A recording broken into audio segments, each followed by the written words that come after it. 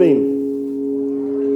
My name is Josh Brooks, and my family and I have been going here for about a year. You may not know me. I'm sure you do know my wife and daughters, Marie, Avery, and Mallory right there. They're the real celebrities in our family. So I get that everywhere I go. Oh, you're Marie's husband, or you're Avery's dad, or you're Mallory's dad. But we've been going here about a year, like I said. We lead a small group on Sunday nights, and we're just so thankful for this church. Some of you may be been here a while, some of you may be new, but we're glad you're here. We're thankful you're here. And like I said, this church has meant a lot to us. And as I get started, I want to share just an instance where this church meant a lot to me. Back last August, so I'm a coach at Jackson Academy. My wife works at Jackson Academy. I'm the boys' basketball coach. And last August, Nathan led us all through a prayer time for teachers and coaches and all those things as the school year was starting. And teaching and coaching, I don't know if there's anybody else in here that does that. And I know a lot of jobs are hard, but those are hard jobs. There's a lot that goes on. School years can be difficult. Seasons as a coach can definitely be difficult. A lot goes into it. And as we were praying that day, I was thinking about the upcoming season and all my worries and all my anxiety about what that season would look like and what we would accomplish or not accomplish. And we sang a song, and Nathan encouraged us to pray that song, and it was a song called "You Hold It All Together." And I guess it's the bridge of that song says, "God of my present, God of my future, you write my story, you hold it all together." And in that moment, that was just such a peace for me, and it was a peace that I hung on to throughout the year. And our season was very up and down. We had a lot of highs, and we had a lot of pretty low lows, as my wife will attest, as a coach's wife. But we ended really great. But what I was reminded all through that season of ups and downs, and what comforted me through all that was that idea that God is in control, that He writes the story. And even more than understanding that He writes my story, I think what I learned this year is that my story is God's story. And that the story of my life is not the story of me. It's the story of God. He's the main character. He's the hero. And so today, as we continue to look at the life of Noah. We've been in Genesis for several weeks now, and Nathan started last week looking at the familiar story of Noah. And as we look into this story, I want us to see that the story of Noah is not a story about Noah. Ultimately, this story is about God. And so I want to, as a way of reminder, just go back to Genesis chapter 6, verses 5 through 7, and remind us of where we are in this story. And Genesis 6, 5 through 7 says, "The Lord saw that the wickedness of man was great in the earth, and that every intention of the thoughts of his heart was only evil continually. And the Lord regretted that he had made man on the earth, and it grieved him to his heart. So the Lord said, I will blot out man whom I have created from the face of the land, man and animals and creeping things and birds of the heavens, for I am sorry that I have made them." And if the story ended there, then this story would be about the flood. The main point would be God's judgment, but it's not where the story ends. Verse 8 goes on to say, "But Noah found favor in the eyes of the Lord." So while this story does tell us about the wickedness of man and God's judgment on that sinfulness, it's not what this story is about. It's not what the Bible is about. It's not what Christianity is about. Christianity ultimately is a story of salvation. And to see this in the context of the whole Bible, I want to look at Matthew chapter 24. And in this passage, Jesus uses the story of Noah to communicate that another judgment is coming. Matthew 24, verses 37 through 39 says, "For the coming of the Son of Man will be just like the days of Noah.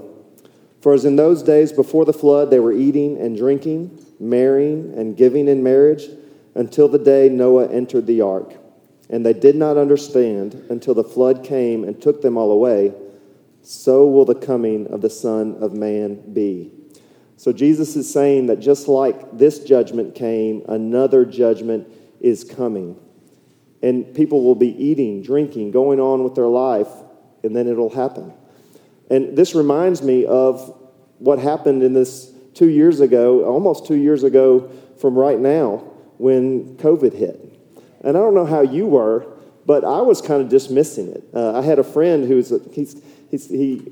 likes to keep up with the world and what's going on, and he kept telling me, this COVID thing is real. This COVID thing, I'm telling you, something's going to happen. And I kept dismissing it. I kept just moving on with my life, and we went on a family ski trip, spring break, and we're just going on with our normal life. And then we got back here, and no, we would never have thought that when we left for spring break that we wouldn't go back to school. And I know for some of you, you may not remember maybe what you were doing when you found out everything was shut down, but you can probably remember the last time before that when life was normal, right? When you weren't going everywhere with a mask on, where you could actually buy toilet paper. You know, all those things that were going on, and you remember life as normal, and then life was not normal. And I'm not even comparing the judgment to come to COVID, but I think it gives us a clear picture of life will just be going as normal, and then it'll happen. It'll happen. And so as we look at this story of Noah and the judgment that's been declared, and that Jesus will one day come again to purify this earth, judging the violence and wickedness and even the sinful thoughts of our hearts. But when that day comes, none of us will be able to stand. None of us can survive that judgment. But like in the days of Noah, when God provided a way of salvation, God has intervened for us as well. And I want to look at that today as we continue in the story of Noah. So if you've got your Bible, we're going to read Genesis chapter 7. I'm going to read all the verses, so 1 through 24. Genesis chapter 7 says, Then the Lord said to Noah, Go into the ark, you and all your household, for I have seen that you are righteous before me in this generation. Take with you 7 pairs of all clean animals, the male and his mate, and a pair of the animals that are not clean, the male and his mate, and 7 pairs of the birds of the heavens, also male and female, to keep their offspring alive on the face of all the earth. For in 7 days I will send rain on the earth, 40 days and 40 nights, and every living thing that I have made I will blot out from the face of the ground. And Noah did all that the Lord had commanded him. Noah was 600 years old when the flood of waters came upon the earth. And Noah and his sons and his wife and his sons' wives with him went into the ark to escape the waters of the flood.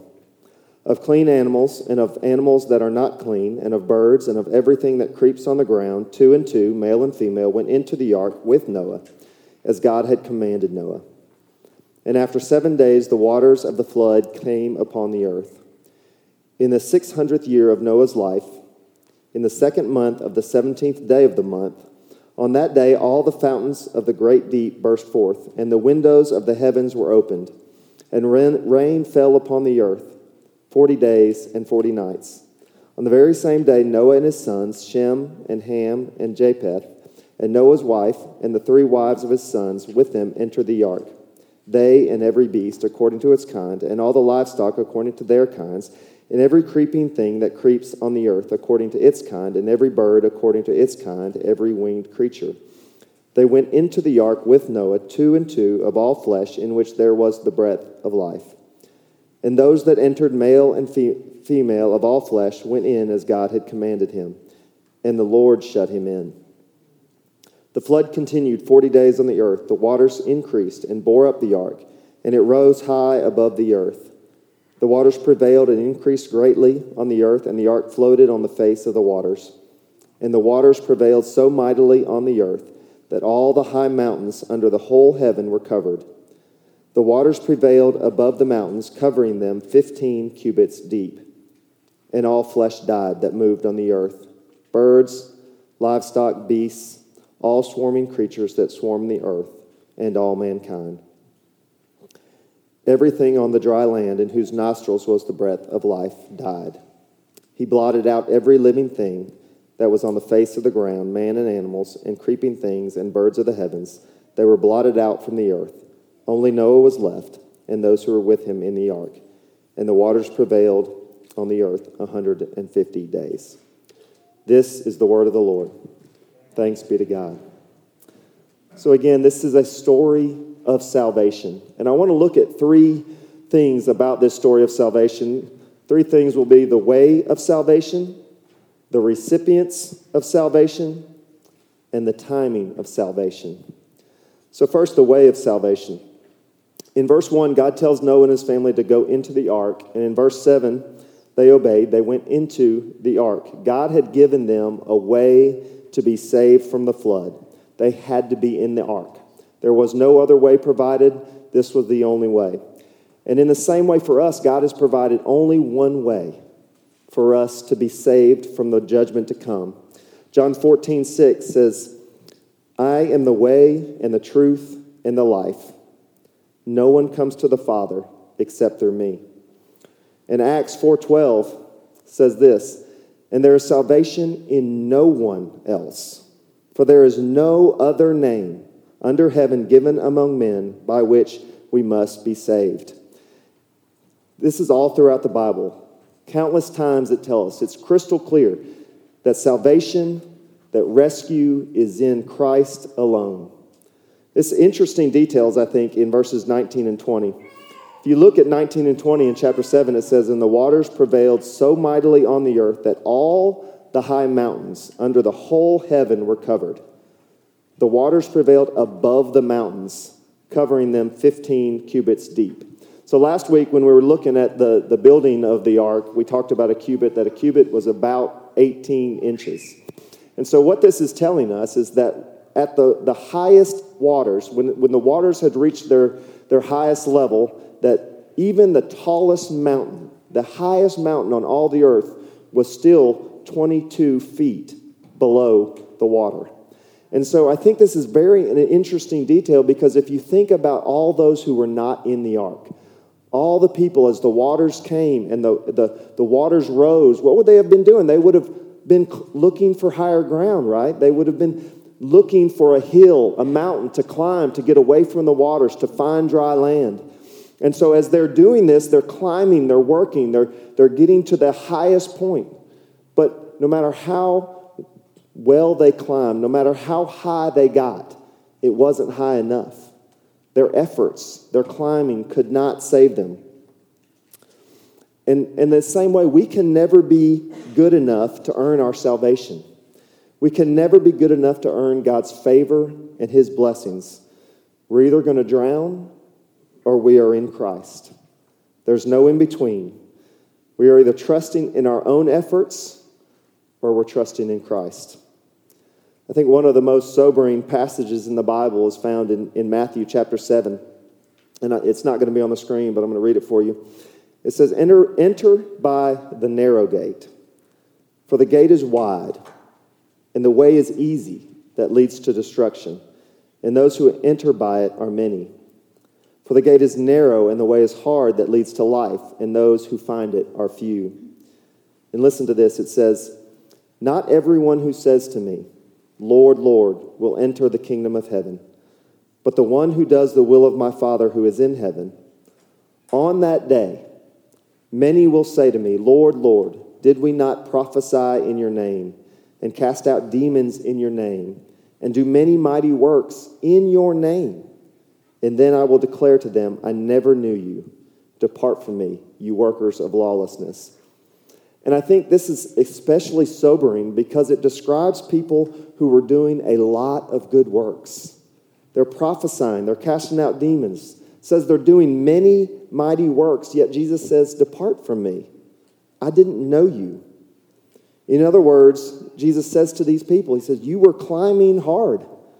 You got pretty high up the mountain, but it wasn't high enough. You weren't in me. You didn't have a relationship with me. You weren't walking with me. We cannot earn our salvation. We cannot work for salvation. We have to be in Christ. Jesus is the only way to be saved. So if Jesus in the ark here, the ark points us to the fact that Jesus is the way of salvation, we also see here the recipients of salvation. And I don't know about you, but when I look at this, I question, how is Noah the recipient? How is he the one who God saves? In chapter 6, God describes Noah as a righteous man, blameless in his generation. And here in chapter 7, it says again, "For I have seen that you are righteous before me in this generation." And I know that I'm sort of restating some of the things that Nathan talked about last week, but this is, I think, is a very important point to make clear. Noah was not righteous based on his actions. He wasn't blameless because he didn't sin. Romans chapter 5, verse 12 says, "Therefore, just as sin came into the world through one man, and death through sin, so death spread to all men because all sinned." In theological circles, this principle is called original sin. And in the Westminster Confession, it says it this way. It says, by the nature of Adam, being our root and representative, sin was imputed to all mankind, so that all mankind is dead in sin and wholly defiled in every way. In more simple terms, this would say we are not sinners because we sin. We sin because we are sinners. This is a very crucial doctrine for Christianity. It's very important, and certainly don't have time to get into that today. But what we do know, what we can take from this truth that's throughout Scripture, is that Noah wasn't perfect. He wasn't sinless. He wasn't perfect. So how can he be called righteous and blameless? Hebrews 11 gives us the answer. In Hebrews 11, verses 6 and 7 says, "And without faith it is impossible to please him. For whoever would draw near to God must believe that he exists and that he rewards those who seek him." By faith, Noah, being warned by God concerning events as yet unseen, in reverent fear constructed an ark for the saving of his household. By this he condemned the world and became an heir of the righteousness that comes by faith. Faith, Noah's faith, is what made him righteous. Faith is what made him blameless. Faith that believed not only that God exists, but that God would save those who seek him. It tells us in that passage that Noah was an heir of righteousness. An heir is someone who inherits this righteousness, is given this righteousness. And so Noah is righteous, he is blameless through his faith. His faith made him righteous. So it wasn't Noah's actions that made him righteous before God, but Noah did have actions as a result of his faith. Think about if God had said to Noah, "A flood is coming, build an ark," and Noah never built the ark. He never did anything with that knowledge. He never changed the way he lived. He just continued going about his life. Would you say he had faith? Would you say he believed what God said? You wouldn't. Faith always has evidence. Faith always has actions. James chapter 2, the book of James speaks to this so well. In James chapter 2, 18 and 19 says, "But someone will say, 'You have faith, and I have works. Show me your faith apart from your works, and I will show you my faith by my works. You believe that God is one, you do well. Even the demons believe and shudder.'" That's shocking. I mean, let that sink in. Even the demons believe. Giving mental acknowledgement to the truth that God is God and that judgment is coming, that won't save us. James 1:22 says, "Be doers of the word, not hearers only, deceiving yourselves." Listen to that, deceiving yourselves. What James is saying here is monumental. He's saying that if someone says they believe, they say they have put their faith in Jesus, but does not live differently, does not follow his commands, does not die to their own desires and live for him, does not walk with him, then that person is deceived. They've convinced themselves they're good with God, but they're not. Martin Luther famously said, "We are saved by faith alone, but the faith that saves is never alone." When God spoke to Noah, when he called him to salvation, when Noah had faith in God, his life was changed, his actions changed, his focus changed, his desires changed. The lesson here for the story of our lives is that true saving faith leads to actions. It leads to a life that hangs on every word of God and lives to follow him and obey his commands. One of the podcasts I listen to sometimes is the Key Life podcast. It's a guy named Steve Brown. He's a pastor and author, and he has a super deep voice. He's like the perfect podcast voice. And he tells a story that I think does a great job of illustrating what it means to walk in obedience. And the story goes that there was a man back before the Civil War that came to a town where there was a slave auction happening. And he walked into this town, and he walks up to the slave auction, and he sees a little girl in a cage over to his right. And he sees this little girl, and she's malnourished, she's filthy, she's beaten and broken. And he loves her, and he has compassion on her. And when the auction begins for her, he's determined that no matter how high the price, no matter what he's going to have to pay, he's going to continue bidding until he has paid for this little girl's freedom. And so the auction happens, and he continues to bid higher and higher until he has purchased this girl's freedom. And as he and this little girl are walking away from the auction site, he tells the little girl, "You've been freed. I paid the price. You're free." And she looks back at him, and she looks confused about what it means to be free. And so she says to him, "Do you mean I can say anything I want to say? I don't have to be afraid of what will happen to me?" And he looks down at her and says, "Yes, you're free. You can say anything you want to say." And again, she's confused about what it might mean to be free. And so she says, "Do you mean that I can do anything that I want to do?" And again, he looks at her and says, "Yes.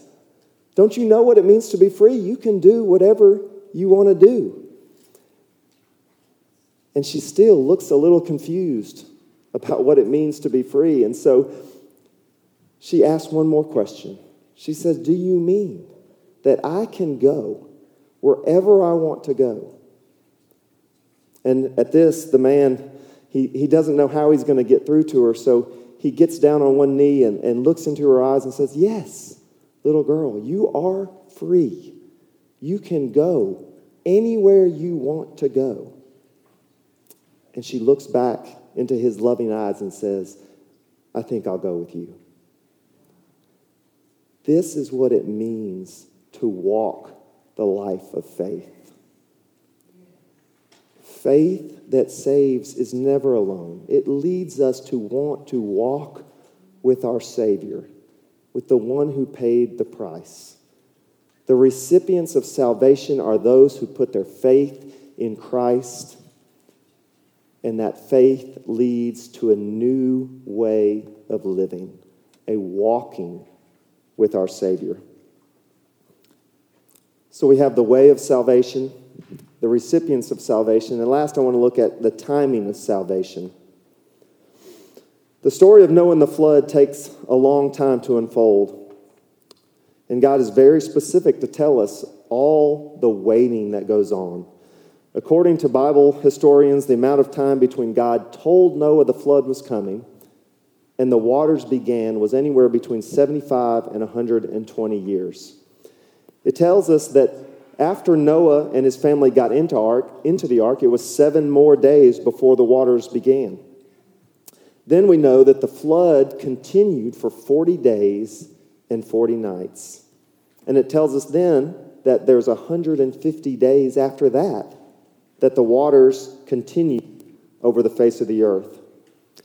So in verse 16, the Bible tells us that the Lord shut them in the ark.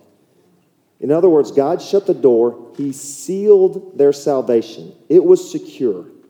There was no doubt that they would be saved from the coming judgment.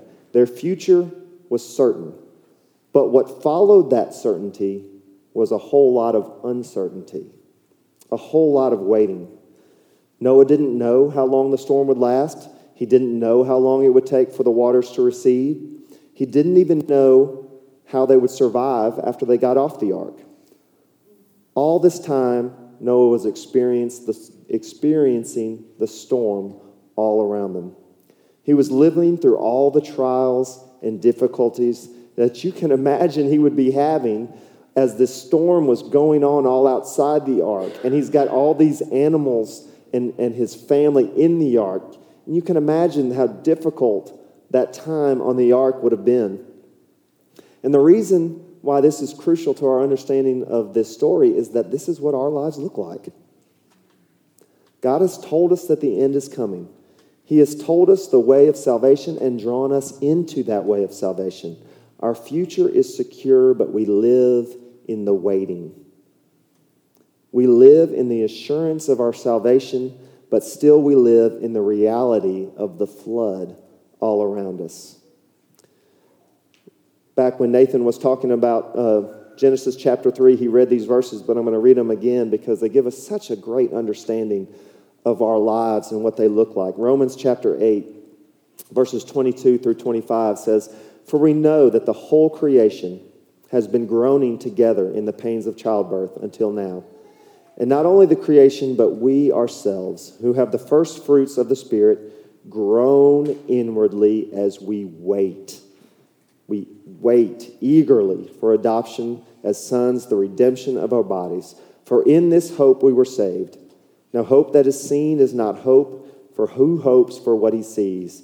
But if we hope for what we do not see, we wait for it with patience." What Paul's saying here in Romans is that much of life we are groaning. Our lives are hard. Our lives are often disappointing. Our lives are characterized by suffering, persecution. This is the truth of the consequences of sin and the curse of this present age brought about by sin. But we have hope.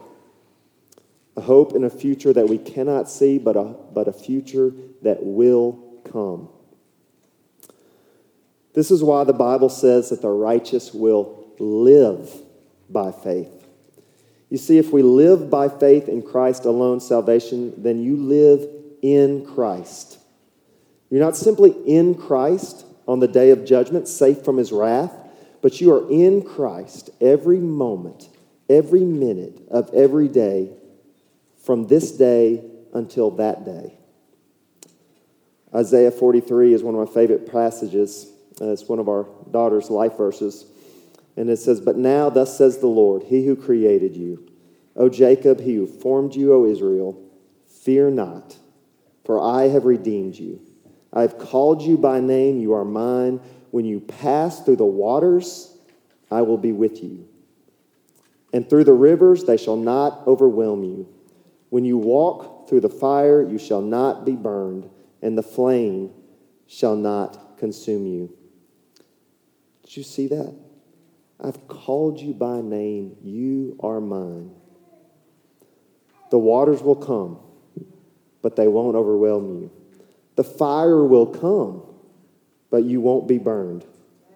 Why? Because I will be with you. You will be in me.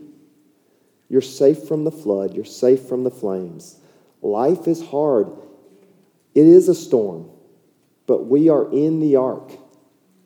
We who believe are in Christ. No pain, no hardship, not even my own sinfulness can take me out of that security. Psalm 46 says it this way: "God is our refuge and strength, a very present help in trouble. Therefore we will not fear.